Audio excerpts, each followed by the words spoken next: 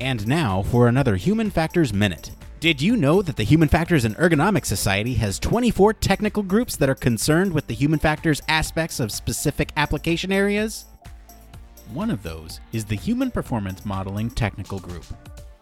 This technical group focuses on the development and application of predictive, reliable, and executable quantitative models of human performance.